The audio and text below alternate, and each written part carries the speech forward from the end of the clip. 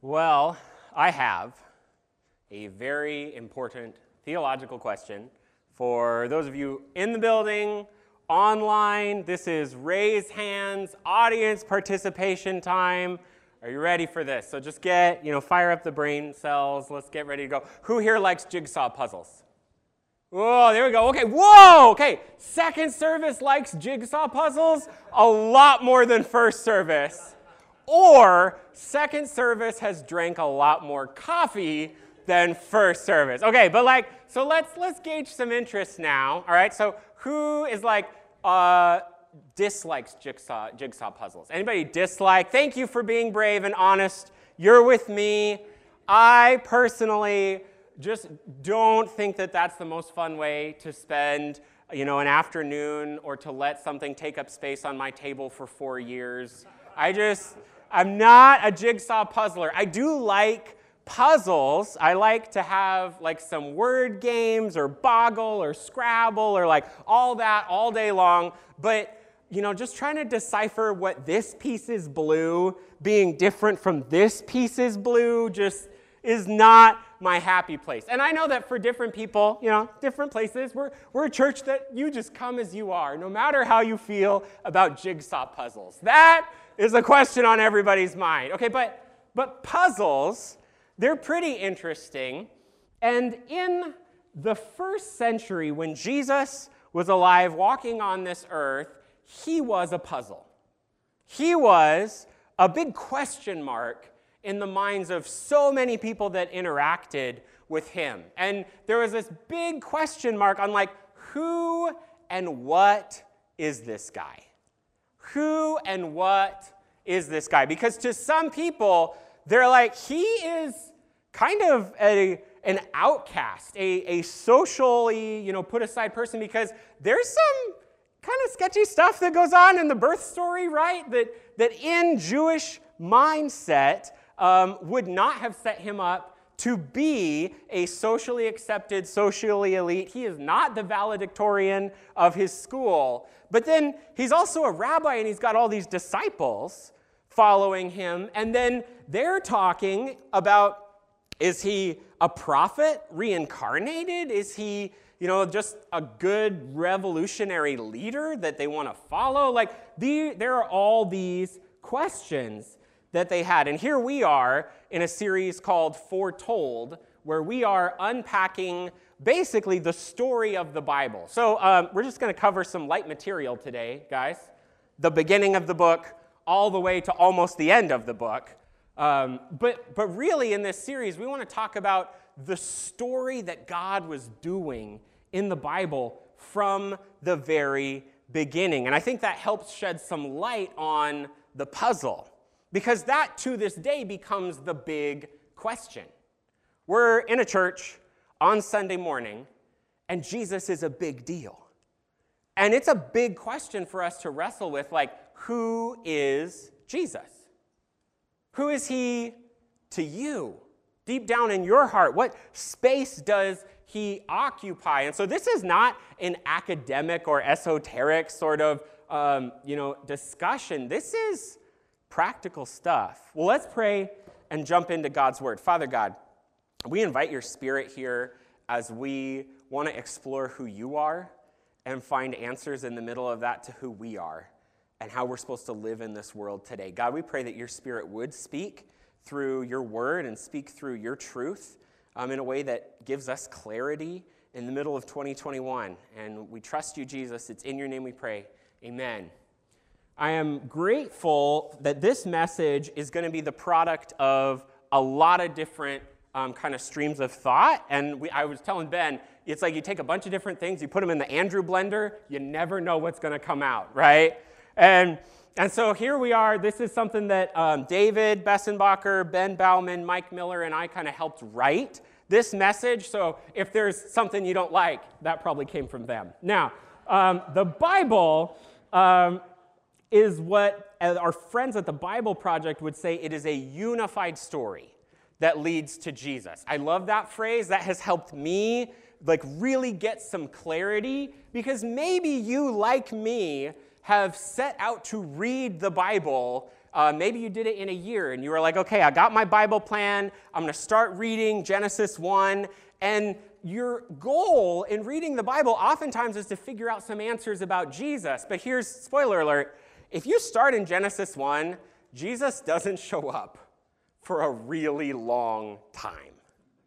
And we have this heart where we say, okay, I want to be a good Christ follower. I want to grow in my relationship with God. And then you get to the middle of this thing, and you're encountering like 6th century BC emo Hebrew poetry. How is that going to help you grow? And oftentimes the Bible can feel so disunified because you've got 66 documents. It's really not a book. It is a library. And we actually work as a preaching team on not saying the Bible says, because that's actually a very diverse and very wide sweeping sort of group of opinions. But rather to go, okay, so Paul says in Ephesians, Daniel says in Daniel, whoever wrote Kings, he says, the chronicler says in Chronicles, to get specific about it. Because people like to throw these great big phrases and say, well, the Bible says. And you're like, what, really? Like for the longest time, okay, and my parents are great, godly people. I love them, and I try not to throw them under the bus from the stage. But there was this whole thing about well, Leviticus says don't get tattoos. So if you got a tattoo, there's the door. No, I'm kidding. I'm joking. That's really not, no. I do that, I'm going out the door. But the Bible, it's a really disunified thing sometimes. And to make sense of it can be a struggle. There was actually, in the 2nd century AD, a Bible teacher named Marcion who started to teach that in the Bible there are 2 gods. There is the big, grumpy, mean, and nasty one of the Old Testament who sends floods and plagues and all that jazz. And then you've got the nice, fuzzy one in the New Testament who's like, love your neighbor as yourself, love, joy, peace, patience, kindness, goodness, all that stuff. And he started to really separate that out. And nobody that I run into, maybe you want to be cool and hipster and you're going to say this, but most of us will not say, oh yeah, I'm a Marcionite. I've not run into the Marcionite Church of Dallas, where there is this idea that there's 2 gods. He's grumpy in this one, he's nice in this one. Well, but I have met a lot of people who say, I don't want to read the Old Testament. I don't want to read the Bible cover to cover, because the picture that we got from Sunday school or the picture that we got from running into people, it was this idea that God was kind of grumpy in Genesis, and sometime by Matthew he takes a chill pill. But really, in the Bible, God has one heartbeat. God has one mission to heal human brokenness. And what comes out in the world when Adam and Eve, they are supposed to be the partner humans that God puts in a garden and says, we're going to do some great stuff in creation. Creation is good. They are good. The story's good. And here they are. And then they decide, I'm going to take matters into my own hands. I'm going to take the fruit that God says no. I'm going to do what I want, not thy way, but my way. And then Adam and Eve, thank you very much, Adam and Eve. No, they mess it up. Then there's brokenness in the world. That's the story. And right after that, last week, Ben talked about how God promises that there will be the snake crusher. If you ask, this might just be the most fun way to approach this. If someone asks you, what's Christmas about, right? What are you celebrating Christmas? Oh, snake crushers. Yeah, we're just going to crush some snakes. It's going to be great. But this promise that God says that evil, the accuser, the dark forces of this world will be beaten, will be crushed and, no longer in power, that's the story that God begins in Genesis and brings about throughout the whole story of the Bible. And so Adam and Eve, they fell, but God is not going to give up on humanity. And so then you've got Abraham. And God comes to this guy 2500 BC or so and gives him a promise. He says, you will be a great nation, and through you I will bless people in 2021 in Dallas, Oregon. Because he says, I'm going to bless the whole world. Through this line and this story, this is what we are bringing about. And Abraham is someone who messes up. And he doesn't trust God in instances. There's ups and there's downs through his story. Then we run into this guy, Moses, who frees the people of Israel from dark, oppressive slavery in Egypt and brings them out of that as kind of a picture of what God is doing in this story of bringing people out of dark and oppressive slavery into life and freedom. And then years later, they move into the land, and there's this guy named David. And maybe you know some Sunday school songs about David, right? He's a little boy and around in the sling. He fights the giant. Well, here's some interesting thing. When David, as the shepherd boy, goes to fight the giant Goliath, in the language, there's almost this picture that Goliath is a little bit of a dragon because he's got some scale mail that interlocks, and I'm not going to go super detailed on this, but if you look at the measurements of his armor and stuff like that, there's some sixes that show up, which is kind of significant to biblical imagery. And then what does David do? He grabs the rock, he puts it in the sling, and around it goes, just like the Sunday school song. It flies out, and it crushes the head of the big, scary, evil giant that is breathing out threats against God's people. And so if we're reading the story of the Bible, we might go, hooray, he's here. The snake crusher, finally. But then David sees what he wants. Just like Adam and Eve see what they want, he takes what he wants. And he doesn't pass the test. And so God's people, they're looking for the Savior. They're like, God, what are you doing in this world? Well, you fast forward another couple hundred years, and they are in exile in Babylon. The temple is destroyed. And they're asking the question, God, what are you doing? And maybe that's a question we have asked God. This year, last year, next week, God, what are you doing? And sometimes holding on to the story, trusting what God said he was doing can be really hard. And the people of Israel, they go back to the land, they build a new temple, but it's kind of sad and pathetic compared to the previous one. And the people who see the new one are crying because of how sad and pathetic it is compared to what it used to be. And in, Jesus' day, you fast forward and they're asking the question, God, are you done with us? God, weren't you supposed to do something here? And there was even a leader with the name Maccabee and the hammer, and he's supposed to bring the rebellion that fights Rome and kicks them out and brings God's kingdom on earth. He doesn't make it. And so the people are asking this question. Everywhere is saying they have the answers. God, what are you doing in this world? And then you've got this carpenter from Nazareth that shows up, is a rabbi, and they've got some questions. Who is he? And then the Bible's answer to that is not one story, right? It's 4. You think about that. Maybe you've been reading this book and you get to that and you're like, okay, I'm so excited to read the story of Jesus. And then you get it 4 ways with 4 snapshots. Let's list them off. You got Matthew, Mark, Luke, John. First service did a lot better of, jumping in on that. So maybe the coffee has not kicked in as much as I thought it did.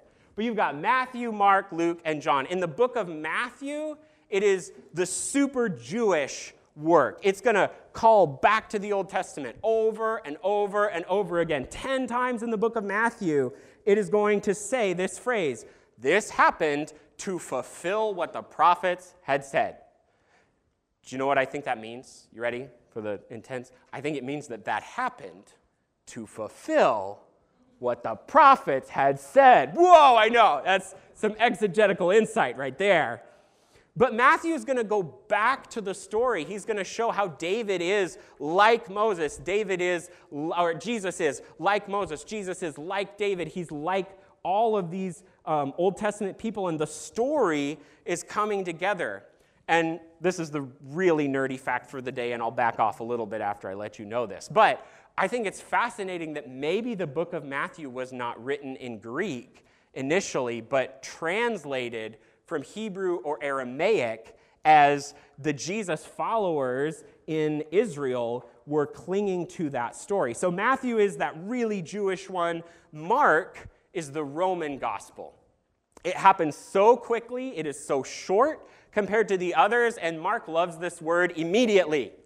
And maybe you're like, I wish you'd get over with this sermon. Immediately. No, but like Mark is like, immediately Jesus goes here, and then immediately this happens, and it's action-based. And you get to see who Jesus is, but then at the end, he flips this king idea upside down. Because the Romans were all about the kingdom of me, the empire that I can build for myself, my power. How do I get ahead? How do I have more influence and more stuff and more wealth and more power? And I'm just so glad that in 2021, we don't struggle with that story in America at all, right? Nobody is scrambling for anything, even especially in the Christmas season. We're not trying to fight over each other to get presents. It's good. But Mark flies in the face of power and empire and materialism because he shows that Jesus is about something more. Jesus is about something deeper. Luke has the eyewitness testimony. He has the orderly account where he's interviewing all of these people who saw and did stuff with Jesus. And then you've got John. The Gospel of John is the philosophical one. It's going to just be really open and honest. It kicks off in chapter 1. In the beginning was the Word. And the Word was with God, and the Word was God. He was with God in the beginning. And maybe you're like, what? Like, that's some big stuff right there. And in the book of John, he's got these I am statements about who Jesus is. Jesus says, I am the bread of life. I am the good shepherd. And what John does is this brilliant, callback to the Old Testament, but he's also looping in some of the pagan thought process of Greek and Roman gods, where he's like, Jesus is better than all the other stories that we get offered. And so John is just really at it with who Jesus is. And when I was in Bible college, I was taught that the way to approach these 4 stories is to try and make one story. And you try and read them in harmony. You want to harmonize them. So we're going to look at Matthew, and you got to pull up the parallel passage in Mark and try and sort out the details. One of them says there's 1 angel. One of them says there's 2 angels. Well, let's talk about how many angels there actually were, instead of maybe asking the question, why? Why does Matthew say this many angels? Based on the significance of what they're doing, what is their snapshot, their angle on who Jesus is, and what does that teach us about who we are and what God is doing? So let's talk about some of the prophecies or the phrases that get brought up in the middle of this. Number 1, Jesus is the Son of God and the Son of Man. Fully divine, 100% God, 100% human. And I'm a theologian, so that math works out. That might not work in other places. What? It's 100% this and 100% that. Many times people want to do the 50-50, but Jesus is 100% God, 100% man. And it took the church about 600 years to figure that out, of church councils and talking it through, studying the scriptures. And it might take me another 600 years to kind of get my brain wrapped around what all that means. But it does say in John chapter 1, it talks about how God comes and dwells among us. In John 1:14, it says in the King James that he tabernacled. That just means to set up a tent. Eugene Peterson, in his translation, The Message, says that God moved into the neighborhood. That God was not content to sit back and say, figure it out for yourselves. But he enters into the mess, and he's going to be with us in the middle of it all. Philippians 2:7 says that he emptied himself of his divinity. I think as a kid, I kind of had this Superman idea of Jesus, that he was like putting the Clark Kent glasses on, but really underneath it, he secretly has an S on his chest, and he's ready to fly out there and do miracles and all that cool stuff. But I don't think so. I see a lot of Jesus getting tired and hungry and embracing limitations. And I think when he does cool stuff, when he does miraculous stuff, he is doing that in the power of the Spirit instead of just because he's Superman and he can snap his fingers and make it all happen. And so Jesus is fully God, but he is also fully man. Over and over again, Jesus is going to call himself the Son of Man. That seems to be his favorite name for himself, which is kind of a weird nickname. I don't think that that's what his mom called him when he was growing up. Son of man, get over here. No. But rather, when Jesus calls himself the Son of Man, it's almost like he's doing it with a wink and a smile because he's calling back to something in the Old Testament. In Daniel chapter 7, Daniel is overwhelmed and confused by what he sees God doing in the world. And the vision that he gets, he's like, I'm overwhelmed and I'm confused. And this is what he sees next. Daniel 7:13. I saw in the night visions, and behold, with the clouds of heaven there came one like a son of man. He came to the Ancient of Days and was presented to him. And he was given dominion and glory and a kingdom that all peoples and all nations and languages would serve him. His dominion is an everlasting dominion which shall not pass away, and his kingdom one that will not be destroyed. And so Daniel puts forth this picture of God partnering with the true human, the true hero, the one who doesn't throw it all away, the one who doesn't mess it all up, but rather stands in the gap to partner with God to bring his kingdom about. And Jesus and little Peter and Andrew and James and all those little guys, they grew up in synagogue school learning that passage. And every time Jesus says, who is the Son of Man? Who does everyone say that is? He's unzipping this zip file, this drive. He's uploading what it says. And so let's think about that as we jump in with Matthew 16. Now, when Jesus came into the district of Caesarea Philippi, he asked his disciples, who do people say that the Son of Man is?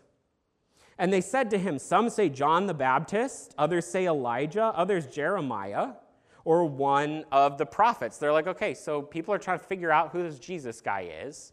He's not what they expected. He hasn't started his revolutionary uprising. And they're parsing through, well, maybe he's a prophet who's reincarnated. Verse 15, he asks them the question, he says, but who do you say that I am? And I think that little parallel is really powerful because sometimes in our heart we're like, okay, so here's the noise around an issue. Here's what everybody's saying. And sometimes that's a distraction from the real question we need to get at. You ever done that? Someone asks you something and you're like, well, it says on Google you have to do it this way or that way or this way. These people say it this, those people say it that. But what are you going to do? What do you say? What does this mean for your life? And Simon Peter replies, you are the Christ, the Son of the living God. That word Christ is the Greek for Messiah. Messiah is the Hebrew word, anointed one. Christ is the Greek, the Son of the living God. And Jesus answered him, blessed are you, Simon, for flesh and blood did not reveal this to you, but my Father who is in heaven. I tell you that you are Peter, and on this rock I will build my church, and the gates of hell shall not prevail against it. On this statement, this idea that Jesus is the Christ, Jesus is the King, Jesus is the one who brings meaning into this situation, from that, we do battle against evil. From that, the church, the community of God is built. And so Jesus is the true Adam. In Matthew chapter 4, Jesus is tempted in a desert. Just like Adam and Eve are tempted in a garden, Jesus resists. He's that true human. He is also the king from the line of David. He is the root or shoot of Jesse. And that's calling back to an image from the Old Testament. Who's got a garden that they grow not in the wintertime? Anybody got a garden here? I see some gardeners. I know there's gardeners. Okay, all right. Who's got trees in their front yard? You got some trees? Yeah, we love trees and agriculture. Well, olive trees are what they had a lot of in the Middle East. And when I was in the Mount of Olives, in the garden, I saw one of these olive trees, and it was kind of died out and dried out. It was like a husk that looked pretty dead. And in the middle of this, it's kind of one of these gnarly, twisted up things, almost like what you would see in eastern Oregon when you're hiking in the desert there. And this green shoot was starting to grow out of the holes, out of the middle of this kind of dead thing. And you could see that this new little life was sprouting up. Well, Isaiah is taking that image in mind in chapter 11 when he says, "There shall come forth a shoot from the stump of Jesse," that's David's dad, that family line, and a branch from his roots will bear fruit. That the line of David, this kingly line, is not broken. And in the same way that olive tree is getting renewed and is growing into something new, God is going to do something new in the middle of this story. And I think that's true. I think that's a great picture for what God does in our lives. How many of us have experienced something that we thought was died out and dried out, that God was done with it, and there's a little bit of hope that starts to grow up. There's a little bit of hope that God does something new, and it's through this renewal with these olive trees that some of those are the very same trees that Jesus would have either leaned against or touched or been praying in Gethsemane. That's still standing today because of this renewal that God is doing. And so God is telling in the Old Testament the people of Israel not to give up, and that Jesus is that David king, except he's not going to fail it this time. Throughout the whole book of Psalms, over and over again, there's these pictures. Psalm chapter 2 talks about the true king of God. Psalm 22 talks about how Jesus would be plotted against, mocked, insulted, that he would be betrayed by a friend, his friends would abandon him, and even that his bones would not be broken. All in the book of Psalms. Jesus is also the prophet like Moses. Last week we talked about that the prophet like Moses would come to the people of Israel, and that God's words would be in his mouth. And if you look at the story of Jesus, maybe this starts to sound familiar. There's a king who's threatened and angry at all the male children, and so he goes to kill in a certain region all the male children, and this one gets whisked away. And maybe you're thinking, okay, Moses, Charlton Heston, Jesus, it's all kind of in that story. And then later, with the Sermon on the Mount, Jesus is going to stand up and on a mountain tell everybody how to live. What is the new way of life that God calls us to? He's going to go out and heal people, which is a reversal of what would have happened in the Old Testament. Because you get taught, now don't just breeze past this because you heard it in Sunday school, that Jesus healed lepers. And when you're 3 and in Sunday school, you call them leopards, right? So Jesus healed all the leopards. But what they're doing there was in the Old Testament, that was a symbol of the unholiness, the brokenness, the darkness, the struggle that we experience in the everyday. We look out in this world and we wish things were different. That's because we are image bearers of God. And that leprosy or that skin disease in their symbology was symbolic of that brokenness. And what would happen is you couldn't touch them because if you touch the leprosy, it spreads to you. And you take on that brokenness. Well, Jesus enters in, and what does Jesus go up? He heals the leprosy. His wholeness is transmitted to that person instead of him getting the brokenness. And it's this reversal. It says in there that he heals people so that they may know that the Son of Man has the power to forgive sins. And the biggest and final way that the gospel shows what Jesus is doing in God's plan is at the end of his life in the book of Mark, it really paints this picture that he is crowned a king. He is crowned a king, but it's the upside down way. Jesus gets a crown on his head, but it's a crown of thorns.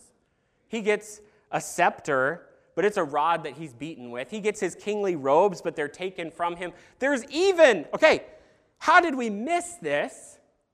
There's even a sign on top of his head that says, "This is the King." And it's missed because it's this upside down kind of mocking way.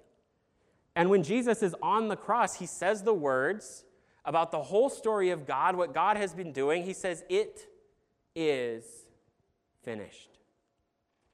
What God has been bringing about is completed. And 3 days later, he rises from the dead, and his community, his disciples, they believe in him, they get new life, and that echoes forth until 2021 Christmas time. In Dallas, we are talking about this event because it echoes forth through history. And that question, who is Jesus? How does that play out in our lives on Monday? How does that play out in the way that we do life, the way we interact with people? And the big point that I really just want to come to in this is that we should make Jesus king. If this is who he is, if he is the king that this has all been about, then let's make Jesus king. Let's make him king of our life. So let's wrestle with that question, who is Jesus to you? And so maybe that means we need to get real about who actually runs our life, who is actually at the steering wheel, because God does not fit into our agenda. We have to fit into his agenda. And so often with my prayer life and the way that I want my relationship with God to go, I get that backwards. Because I say, "God, here's my laundry list of things I'm going to ask you for. I'm going to try and do and be, and will you just please help me with my agenda?" And the reality is that Jesus taught us to pray, "Thy kingdom come, thy will be done, thy will not, my will." Number 2, if you say you love Jesus, then maybe we need to do what he says. I've been thinking about just the fact that that word integrity, which we throw around in like spiritual growth and character growth and all this good stuff, really means to be integrated, to open up all of the different areas of our life and let Jesus in. Because I've seen in my life, I have seen in other people's lives that we have this tendency to say, "Well, this little box is mine. God, you can have all the rest of my life, but this little box is mine, and I'm really not open to surrendering that to you." And we do need to open that up. We need to let Jesus in and bring life to all of these different areas. He needs to bring light to the dark recesses of our soul. And sometimes we need to deal with that. We need to open that up, and that's uncomfortable, but it's good. Number 3, we might need to put him back on the throne if we have pushed him off. Maybe you've played King of the Hill before. I think I am maybe one of the last generation, right, to play games like that, where like we would push each other in the dirt and the mud, and we would like ride bikes and talk to each other on walkie-talkies and get splinters from play structures, and we lived. And that's really good. But we played that game where we would shove and push each other, and you're trying to stand on the spot. I am the oldest of 3 brothers. I am very good at this game. But how often do we do that with our hearts and our life? And we're like, "No, God, I'm going to give you the throne. You sit on it. You be the king of my life. I'm going to go over here, and in 15 minutes, if you haven't fixed it, I'll just come back in, and I'll fix it. I'll deal with it." This year, I had a mentor encourage me to start to write out on index cards some of the things that I'm really stressed about, I'm worried about, and to put them in a box. Just call that the God box. We're going to put it in there. I'm surrendering this to God. So I write out my stuff, I put it in my box, and one of them, a couple days later, I literally did this. I went up to the box, and I took it out, because I said, if I leave it there, I'm being a hypocrite, because I have not let this go. I am not there yet. I need some work in my heart, and I think that could be a good invitation to let God in when we feel that resistance, when we're struggling with some of that stuff. To not run away from it, but sometimes to grow, you got to lean in. And so let's put him back on the throne. Let's let him be there. Let him stay there. And maybe It's time for you to go all in with Jesus as the King of your life. It's really important to us here at Dallas Church. We are not all at the same place on our spiritual journey. Some of us have been walking with Jesus for a long time. Some of us have taken breaks from walking with Jesus, or maybe you grew up in Sunday school, you said church wasn't for me, and then you're kind of getting back into it. And so this is a safe place. This is a good place to start to dip your toes in or start to explore and figure out, what do I really think about Jesus? You will not get kicked out of any small group for being like, maybe I don't actually believe this. Maybe I'm struggling with what this actually means for my life. But maybe God is working on your heart, and it's time. 2022 is the year that you're going to go all in. You're going to live for Jesus. You're going to make him Lord of your life, give your life to him. I don't know. Our pastors here, we'd love to talk with anybody, kind of help you on your spiritual journey. We're always available for that, even if we don't mention it at the end of our sermons. So let's pray and make Jesus king. Father God, we are here to worship you and to love you and to grow in you. I pray that this season we would refocus on what matters, what's true, what's your story.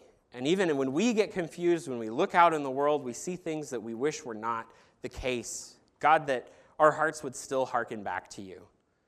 Let's make you king. Amen.